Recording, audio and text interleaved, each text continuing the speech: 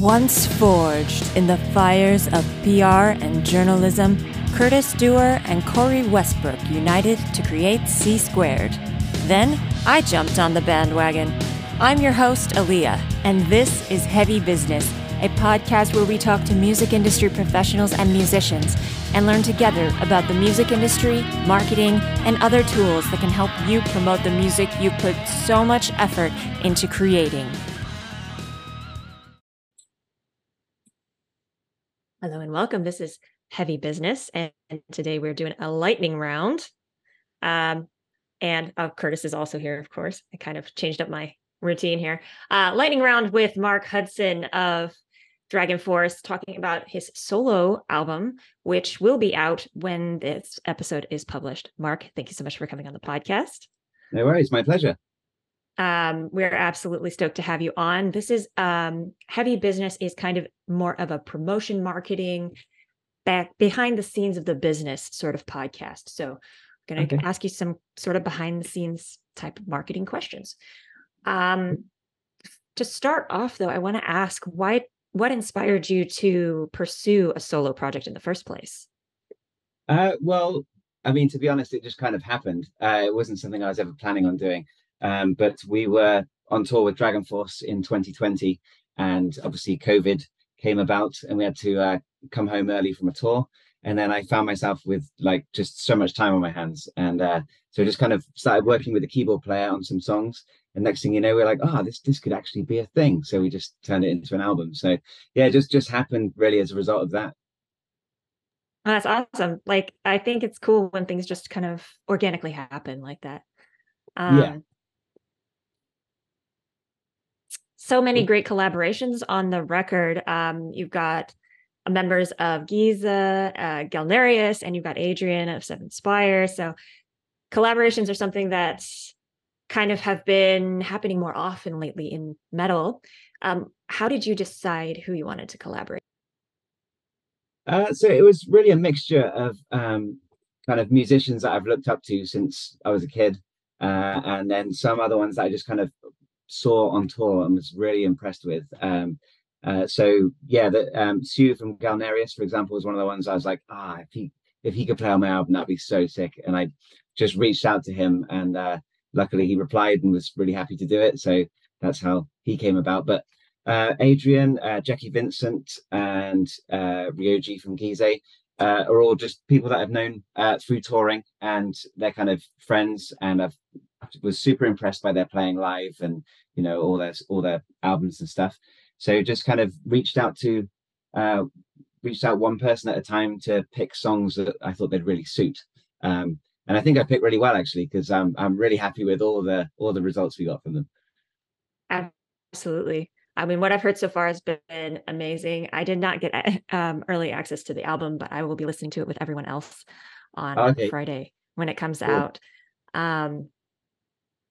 So on the collaborations, as advice for our listeners, when they're approaching an artist who they would really like to work with and they might not know personally, what is the proper way to reach out, and what's the etiquette? Good question.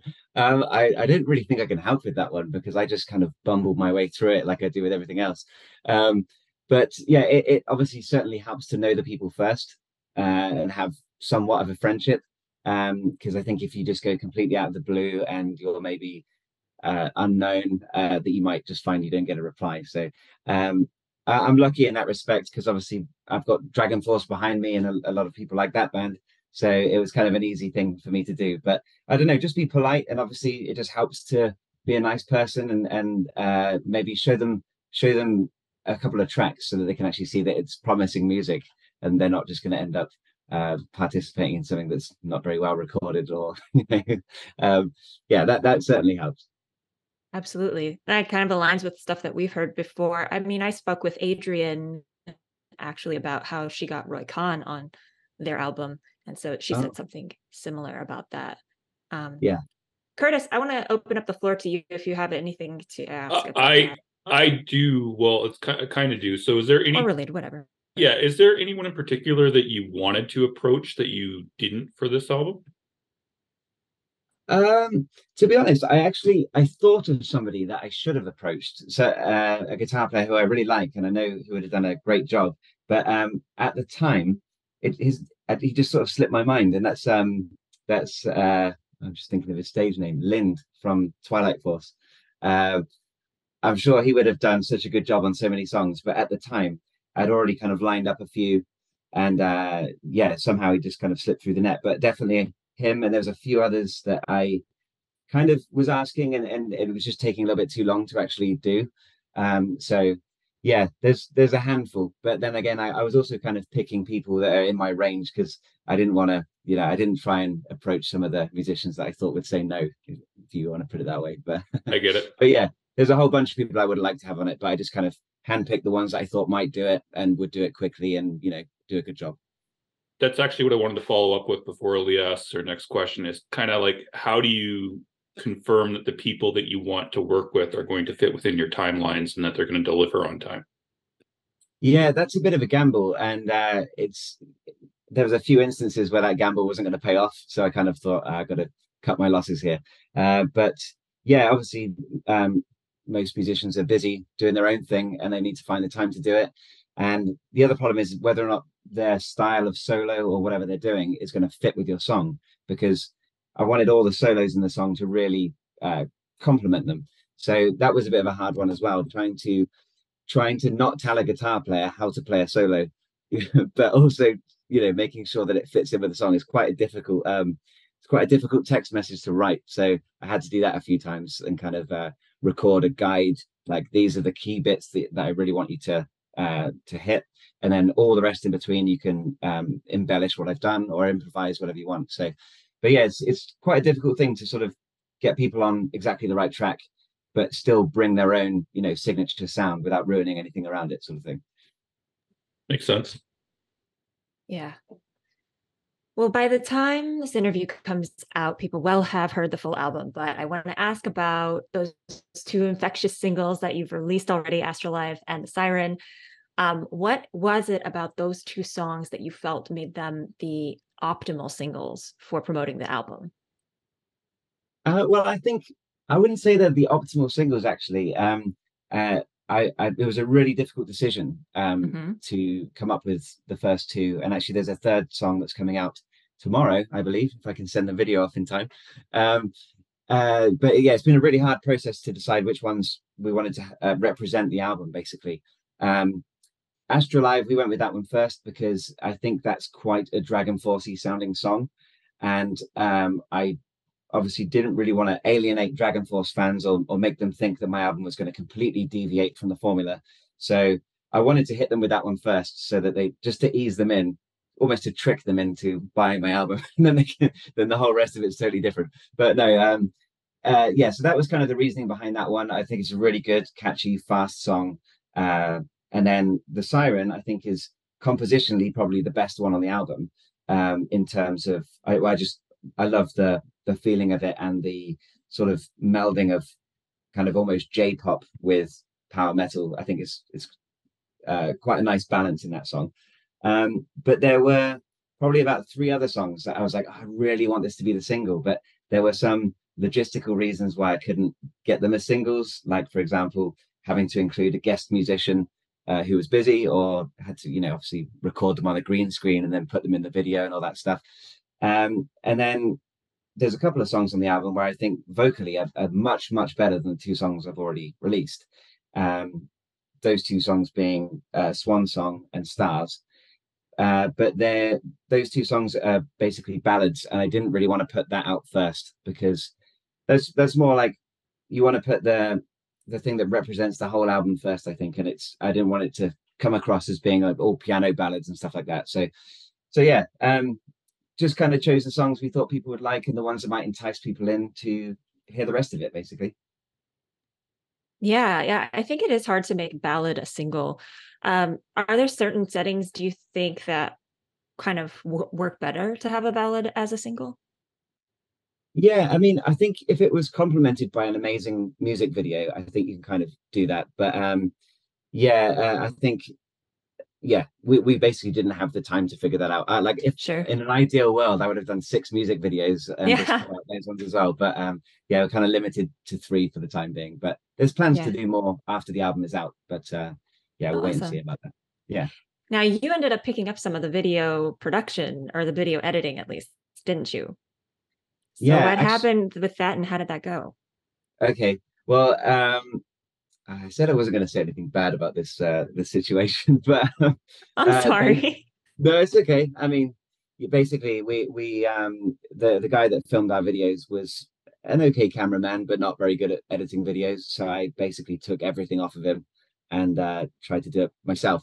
But this final video edit is actually done from scratch by me. I just got him to send me all the raw files because yeah, I just thought it was, there's some key things that I want to see in music videos that weren't really in the ones before. So I fixed them up after, and it's much easier to just take it off of him and do it all myself this time. So hopefully the next one is really good. But you never know. Everyone might say that's really shit. You should have stuck with the old guy. Hopefully not. I'm excited to see it. Curtis, I Yeah, saw you cool. unmute for a second there. I did. I don't know if we have enough time for this question, but I just wanted to ask. So I know you got signed with Napalm as a solo artist. So Mhm. what was kind of the journey to getting signed by Napalm? Was it easier due to the fact of, you're in Dragonforce? Like, what's kind of the process when you're already in an established band going and shopping your album to labels, if there is one? Yeah, so I mean, obviously, it definitely helped that I was in Dragonforce. That's almost entirely responsible for it. But I happen to know the guy anyway because he's in a band that we were touring with, and just chatted to him, showed him some songs. He liked them all, and then I did what every band or musician does is just kind of shop around and figure out how this whole thing works because I was completely ignorant to how you even get a label and what they can offer you. But Napalm were just a really good choice, and they've served me so well so far.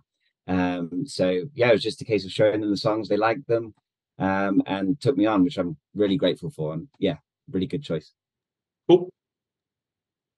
Now I heard that there was a song that you actually recorded the vocals for 4 times before you were happy with the approach that Yes. you really wanted Mm. and you felt that it was the correct approach. You what how did you know that that was right and what song was Okay, so that was a song called Stars, which is one of the ballads, and I think now it is actually one of my favorite songs. So I'm very happy that I took the time to do it 4 times.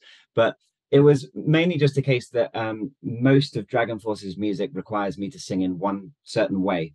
Um, Obviously, within songs, there's often times where I need to sing in a lighter way, in a more of a mixed voice or that kind of thing. But in this song, the particular range it was in, it was much easier to belt the whole thing than it was to try and approach it in a softer way. And I found that I almost had sort of 2 choices, a soft voice and then the power metal voice. And it just took me a while to figure out that there's like this whole spectrum in between. And yeah, I basically recorded different versions of it, of me sort of leaning more towards the power metal, more towards the poppy, softer sound. And in the end, I actually like kind of discovered a voice I didn't know I had, which is like this perfect middle ground for that song. And that's why I think that's one of my favorites, because it really goes from very soft but quite high pitched singing to full blown belting in the chorus. And it's just a nice range of everything. And as this is a solo album, I kind of wanted to put the best vocals out first, but it's a ballad, so people can wait and hear that one afterwards. Yeah. I think that's really an important lesson that people who are maybe just starting out with music can take away from it. It's like it's worth it to put in that extra time to make sure that things are right. Things are done Yeah, right for the song. absolutely. Yeah, because you'll just look back at it and regret it later if you didn't spend the time to get it perfect. For sure. All right. Well, last question. Mhm. I have one last question. Curtis, do you have anything? Okay. Because we're very short on time today. And so the press release calls the album an uplifting journey through Mark Hudson's universe of power metal, anime influences, Japanese music, and video game soundtracks. Which fandoms are your main sources of inspiration? Well, Like, actually, that's a funny question. Oh, go on. Sorry. I was just like the animes or the video games, etc. Like, Okay, specifically? so I don't really actually watch any anime, but the reason why that's like one of the yeah, well, Me either. I basically had a playlist of Japanese music that Fred, the old Dragonforce bass player, sent me, and I just kind of had it on loop while I was working and just thinking, like, I don't know why, there's something so catchy about all these songs, and that's something I wanted to replicate. But also, yeah, anime opening songs are all very similar to that too. So it just kind of came from more of a digesting of lots of music, and from the video game side of things, like I pretty much just listen to video game soundtracks these days while I'm working. So yeah, I wouldn't say there's any particular composer that inspired any of this, but it's just more like capturing the vibe and the energy that a lot of the tracks have, pretty much. So yeah, hope that was a good answer. Perfect. Yeah. All right, cool. All right. Well, thank you so much, Marc Hudson, for coming on. Everybody, check out the album. It has come out on August 25th. Yeah. And yeah, everyone listening, thank you for listening. And until next time, make like a bull and throw those horns up. If you enjoyed this podcast, please help spread the word by following or subscribing to us, recommending it to your friends, or leaving us a review on your platform of choice. Thank you for listening to Heavy Business, brought to you by C Squared Music.